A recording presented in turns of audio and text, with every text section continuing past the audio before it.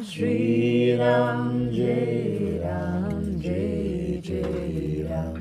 Om Shri Ram Jai Ram Jai Jai Ram. Sita Ram,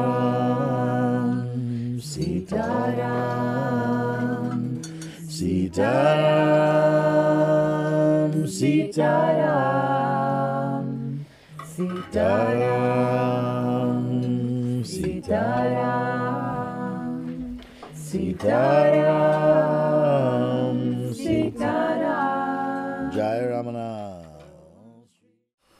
When we were in London just now, we're coming back to Sahaja.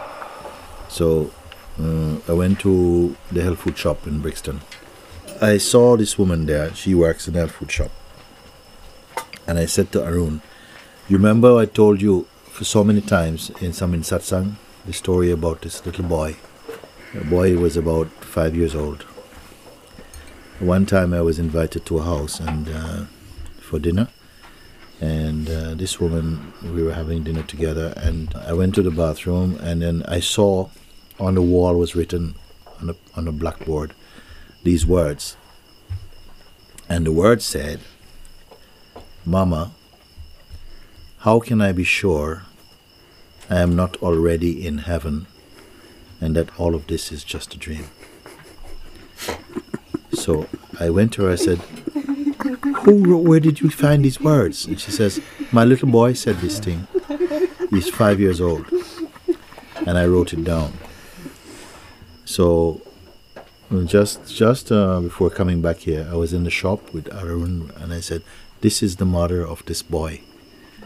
And we said hello to her. And I said to her, actually, I said, you remember, I remember this thing, the most vivid thing I remember about coming to your house was that message you had in your house when your son, he said these words to you. And she says, yes. He said, he's 16 years old now. And he said, it's not true, he never said these things. Now he's 16-year-old, you got ego now.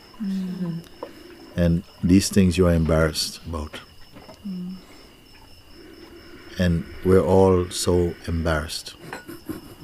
The whole world is so embarrassed of that beauty which is our own self.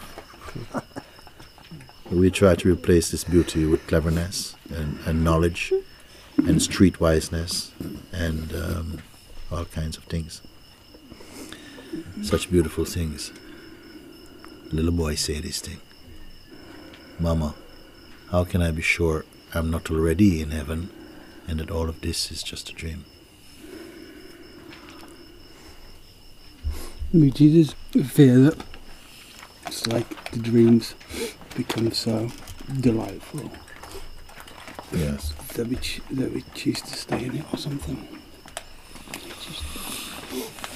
This fear comes, you say, because sometimes the dream becomes so delightful that we want to perpetuate it.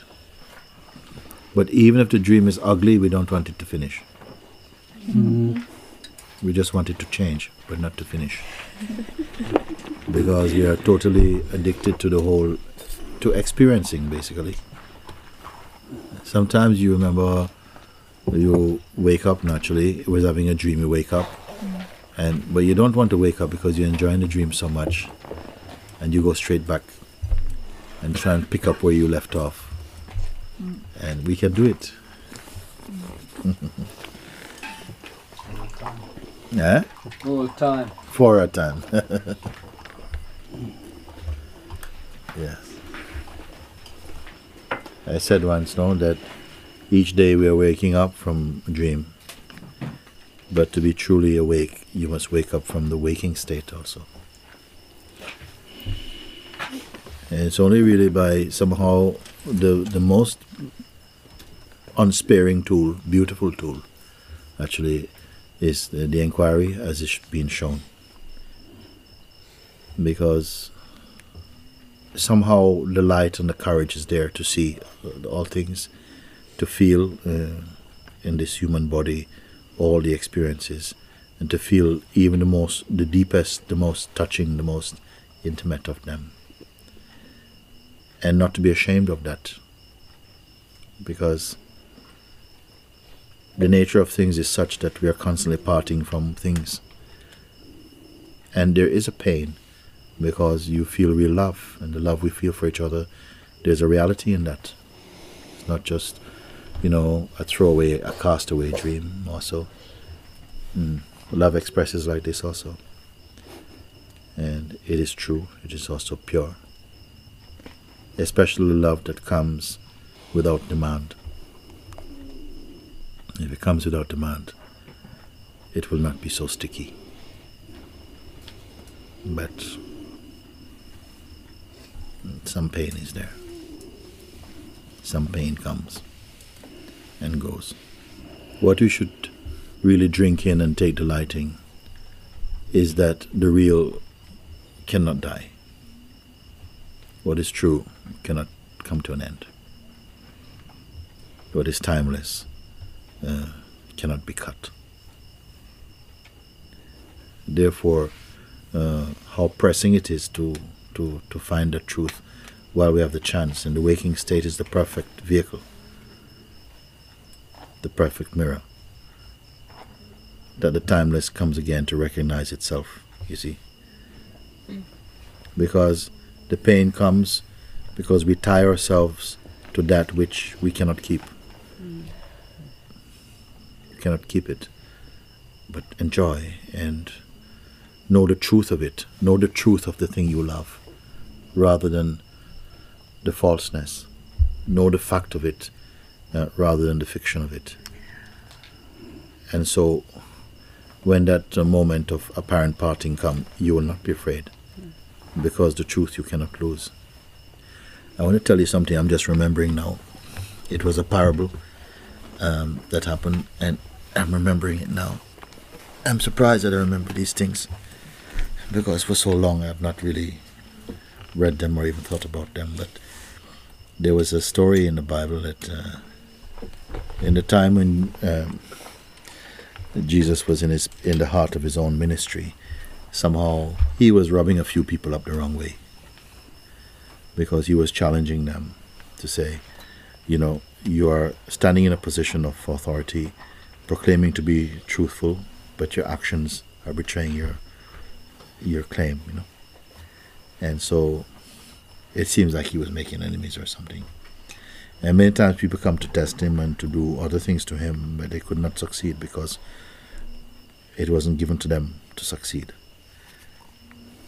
Then I'm remembering one time somebody came and tried to test him and said, a man married a woman, and they are married together, but then the husband died. After he died, his brother married his wife, and in the course of time he also passed away. They were happily married. He also passed away. Then the youngest brother also married the same lady. I don't know if she was killing her husband or what, but anyway, somehow the another brother married this woman. Okay, so 3 times she's married. Then eventually also she passed away, and that husband passed away. All passed away. Then the question was put to Jesus: At the time of resurrection, whose wife will she be?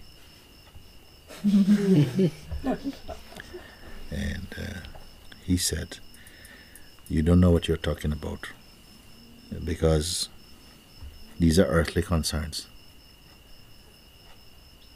It is not that way. In the spirit it's not this way.